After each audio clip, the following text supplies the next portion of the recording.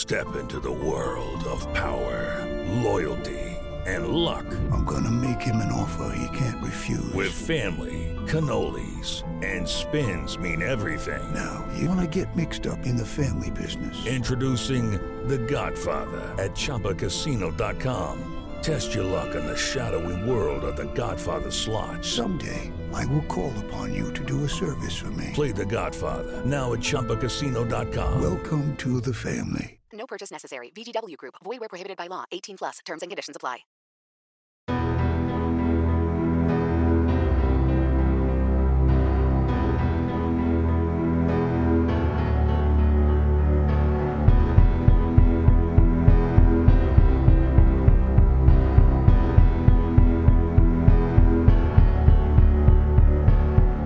May 3, 2004. Richard Wright had a great time with his son and a friend in Las Vegas, America's Sin City, the town that encourages departing visitors to leave their secrets behind. But by all means, take your winnings with you. And Richard did indeed have a little something extra in his pocket as he boarded the plane for the trip home to Akron. Once back in Ohio, the 53-year-old postal worker steered his Lincoln Navigator out of the airport parking lot and made a couple of stops to drop off his traveling companions. Then one more detour before home, the neighborhood bar he frequented on Newton Street. At just before 10 p.m., after a quick drink and a reference or two to having won a little money in Vegas, he continued to his house in Akron's Goodyear Heights neighborhood. On the drive, he used his cell phone to call a lady friend, Sheila. They were still chatting as Richard backed his car into his driveway, as he always did.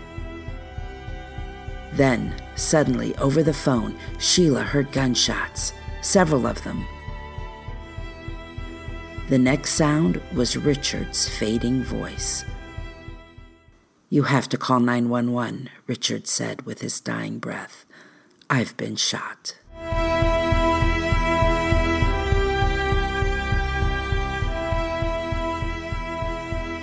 From Ohio Mysteries, the Akron Beacon Journal, and BeaconJournal.com, this is Unresolved, a look at the unsolved murders and disappearances from the greater Akron area. I'm Paula Schleiss, co-host of Ohio Mysteries, and helping with this ongoing series, which is covered in this podcast, as well as stories in print and online, are Beacon Journal reporter Stephanie Warsmith and my podcast co-host, Steve Yoder. Now, Unresolved, Episode 12, Richard Wright.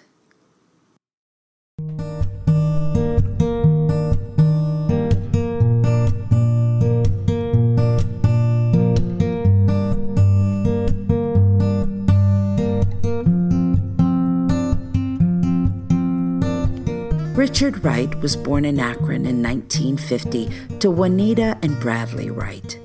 He was one of 3 siblings, with a brother James and a sister Cora. And they grew up not far from where Richard settled as an adult on Huguelet Drive. Even at the age of 53, he was still close to the kids he'd gone to school with. As he and his classmates became young men and began having families of their own, they went on picnics and football games and day trips together. Their children grew up surrounded by honorary uncles. Richard himself married, divorced, and was the father or stepfather to 4 children. In this tight circle of friends, Richard's bestie was Ricky Beard. They were so close, Ricky named a son after Richard, though the infant died at birth. Then Ricky asked Richard to become godfather to a second son, Rico. Little Rico is all grown up now, 35 years old.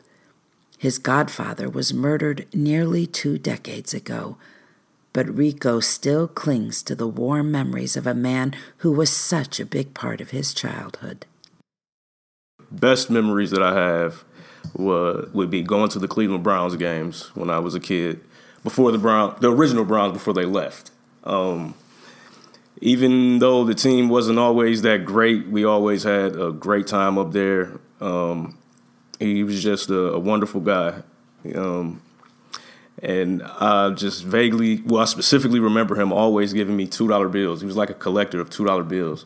So he would always give me $2 bills and to do things like run up the little mountain of rocks that was in the municipal parking lot and, just little funny stuff. Man, I miss that dude.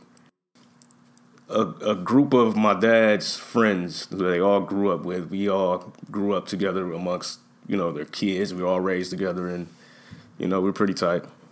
We went to a lot of family functions, but one of the best, most memorable functions that we did yearly would be the Akron City picnic at Geauga Lake. That was always fun. And he's one of the first people who got on the big rides with. Richard Wright was compassionate and courteous, Rico said, even-tempered and generous. That's why I don't understand why somebody would want to take his life. I never seen him really upset or anything, unless of course the Browns were losing or something. But he was just he's always smiling, always having a good time, and that's the way I remember him. I don't have any bad memories of him. Well, there is one bad memory. It was a Tuesday morning, the morning after Richard was shot. Rico was 17 years old, a junior at Garfield High School. The phone at the house rang. I was just waking up and getting myself together to go to school. And my dad received that phone call saying that Richard had been shot and killed. And I was just in shock, disbelief. I went to school that day because I tried to, but I didn't make it past first period. It was rough. It was rough. I remember sitting in class and just kind of staring off in space, and my teacher was like, "Rico, you okay?" And I'm like, I don't really want to be here. And he asked what was wrong, and I explained that my godfather had been killed the night before, and he was already familiar with the story because it had already been reported on the news in the morning. And, I got picked up and went home and just pretty much cried my eyes out.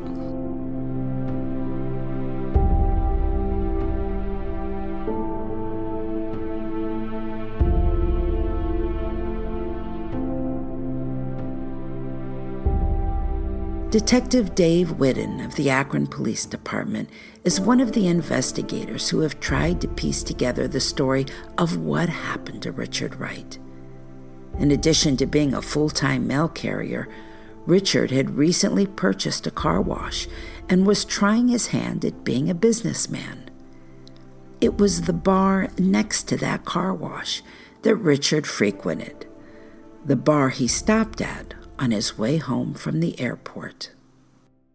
He had just dropped off his son and his best friend, and we later learned that on his way back to his house, he stopped at a bar which used to be right next to his car wash at 1295 Newton Street. I believe it was called the 631 Club. The club, it went by different names. It's not there anymore because it's been razed. But the club, there was a bar right next to the car wash that he owned, and we learned within a short amount of time. We learned early on that he had stopped up briefly at the club, got a drink, stayed there for about 5 minutes, and then continued on to his home on Huguelit.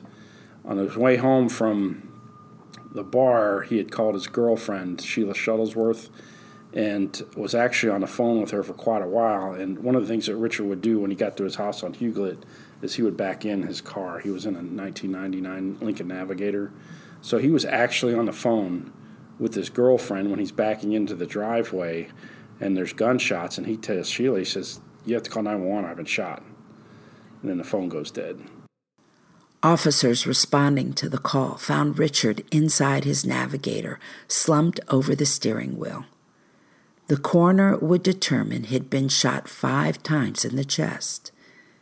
Investigators recovered 5 .32 caliber shell casings from the scene. The residents of Huguelet Drive, just a couple of blocks from Goodyear Heights Metro Park, considered their neighborhood to be peaceful and safe. They didn't know what to make of the sound of gunshots that split the night. One woman who was a guest in the house next to Richard's said she and a friend were watching television when the pop, pop, pop interrupted their show. They took a look outside. They noticed Richard sitting behind the wheel of his car, his driver's side door open and the interior light on. But they still didn't suspect anything was amiss and went back inside. Moments later, the neighborhood lit up with police sirens and blue flashing lights as officers responded to Sheila's frantic call. Another resident, Jeremy Scott, who lived 2 doors from the crime scene, told a reporter the gunshots were terrifying. "I was shocked," he said. "I didn't want to step foot outside until I really knew. I've never been this close to anything like this."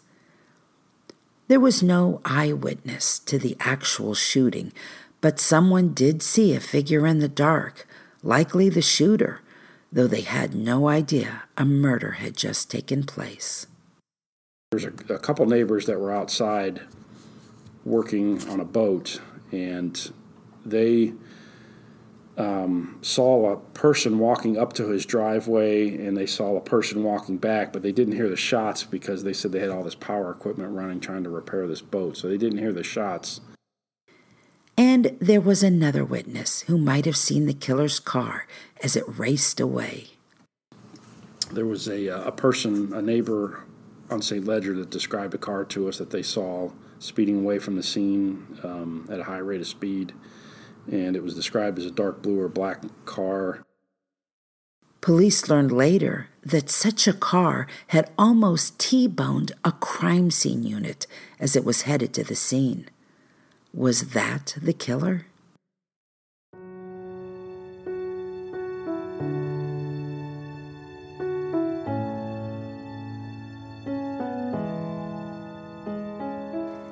In the days to come, investigators interviewed dozens of people who knew Richard Wright or had seen him that evening.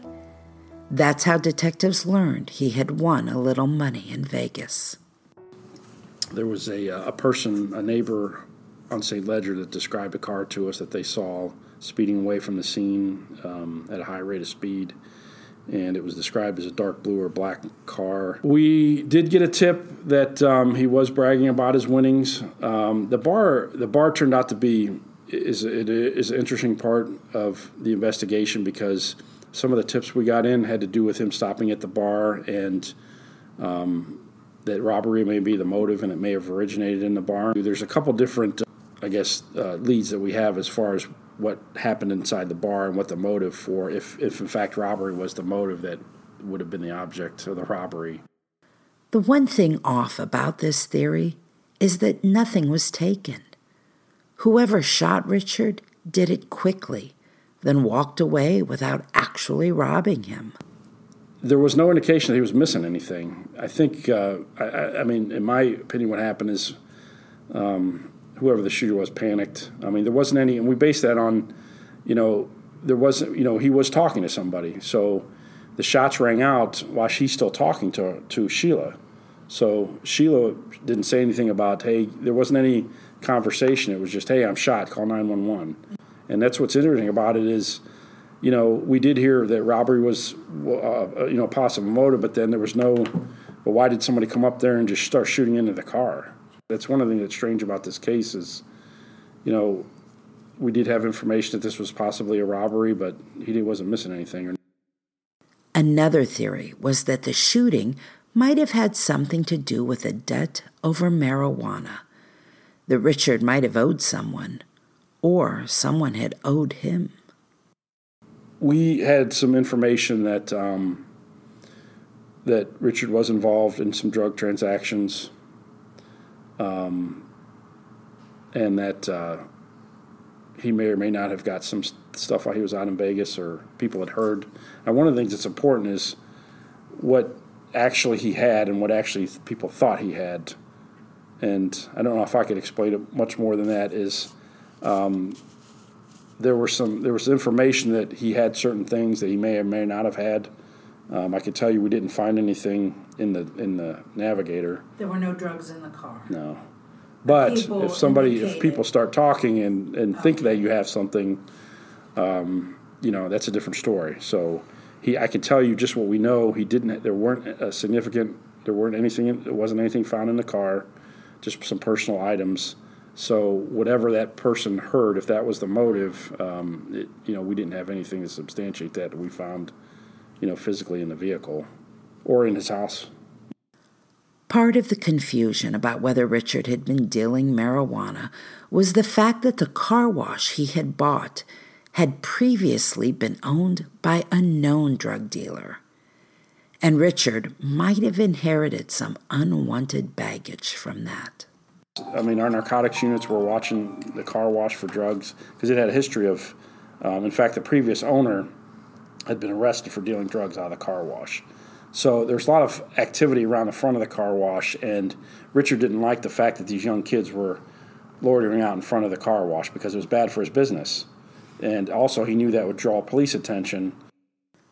Whidden said that car wash also played into a third motive, perhaps a business deal gone bad.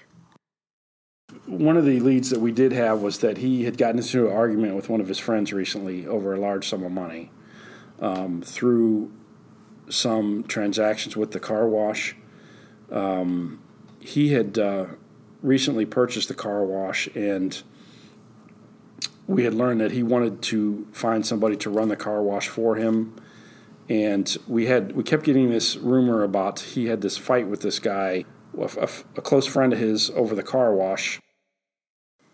Investigators sometimes face unique challenges when pursuing crime in the inner city, where people are often hesitant to talk to the cops about anything. Not so in this case, Whidden said. The detective said everybody was willing to share what they knew.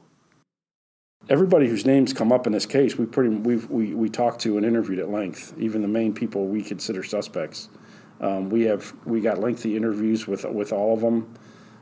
The people's names that came up with tips, we were able to track them down and get statements from all of them. One person police talked to was a man who had once been married to Richard's daughter. Apparently, Richard had run into his ex-son-in-law at the airport on the way to Vegas, and it was not a congenial meeting. And they got into a heated argument at the airport because it bothered Richard because he was talking about it, I believe, on a plane. And it seemed like it might be a good area to look at first. But when we looked into it, the guy said, man, it was just about, he was mad at me because I kept using his credit. I used his credit card, and he never forgave me for that. But I think compared to the information that we got later, that kind of went down to the a lower part on the list as far as what a good lead was. Forensic experts pored over Richard's car, but found nothing helpful. There were no fingerprints or DNA left behind to help solve this crime. Nothing taken that might help identify a motive. All that remains is speculation.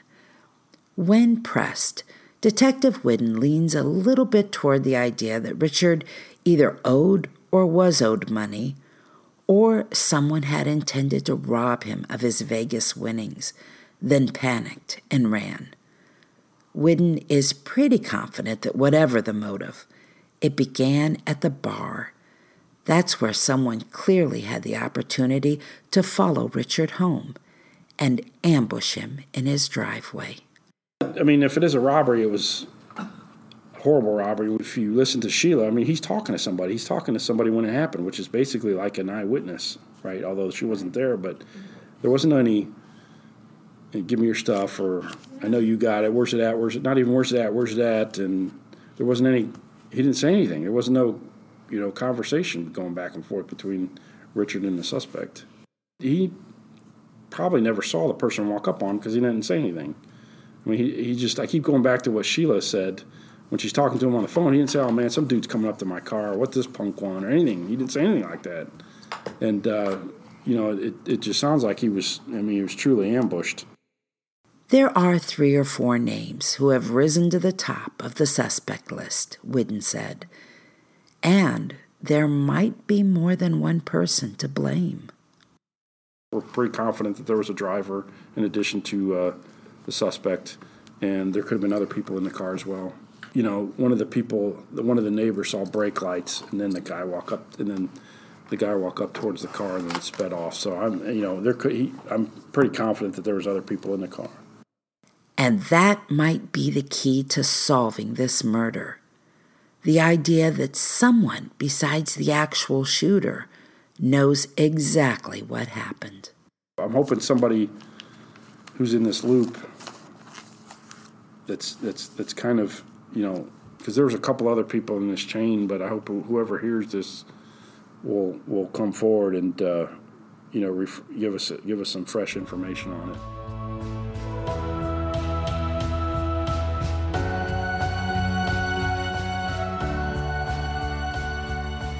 When Rico Beard lost his godfather, it was the first violent death he had ever known. Unfortunately, it was merely the first. In the years since, 2 of his best friends were shot dead in Akron neighborhoods. Rico has been more fortunate, his life spent in pursuit of his passion. After graduation, he moved to Atlanta to work on his career as a rap and R&B artist, followed by a brief stint in Dallas. He moved back to Akron when his mom became ill and stayed after her death in 2019 to remain close to the family. He's still making music under the name El Dro and has added podcasting to his resume, a program called Live at Studio 225, where he and his partners interview area entrepreneurs and creative types. He also manages a cleaning company. It's a busy life, but there are quiet moments when the memories come back, usually good memories of a happy and loving childhood. Rico said the final memory he has of Richard Wright was about 7 months before he was killed. It was November of 2003, the last time they'd gone to a Cleveland Browns game together. The Browns won in a blowout. It was an exciting evening, that sort of shared joy that can only come after a hometown victory. But my memories of him are fond. They're all good memories. His time here on Earth, he spent it in a good way. He touched a lot of people. So I think of him in a positive light. I just hate that he's not here no more, and I hate the way that he went out, because he didn't deserve that at all. Like Detective Whidden, Rico is sure there are people who know what happened. It's a small city. News travels fast, and everybody knows everybody. So I'm pretty sure there's people out there that know what happened, but I doubt if we'll ever if anybody ever brought to justice about it. At this point, it's been, how long? 18 years. It looks bleak. I'm not very confident that it will get solved. To be honest, I would like to see whoever did it be brought to justice, but at the same time, it's not going to bring Richard back.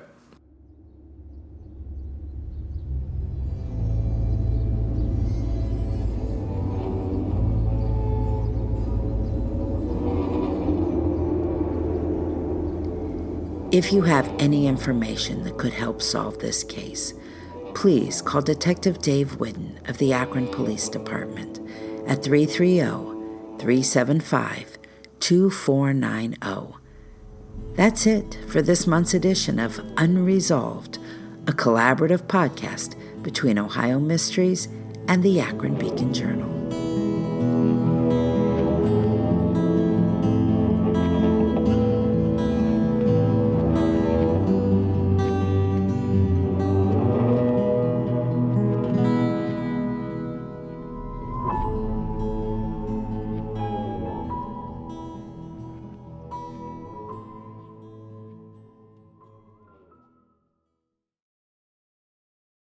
With the Lucky Land Slots, you can get lucky just about anywhere. This is your captain speaking. We've got clear runway and the weather's fine, but we're just going to circle up here a while and get lucky. No, nothing like that. It's just these cash prizes add up quick. So I suggest you sit back, keep your tray table upright, and start getting lucky. Play for free at LuckyLandSlots.com. Are you feeling lucky? No purchase necessary. Void where prohibited by law. 18+ terms and conditions apply. See website for details.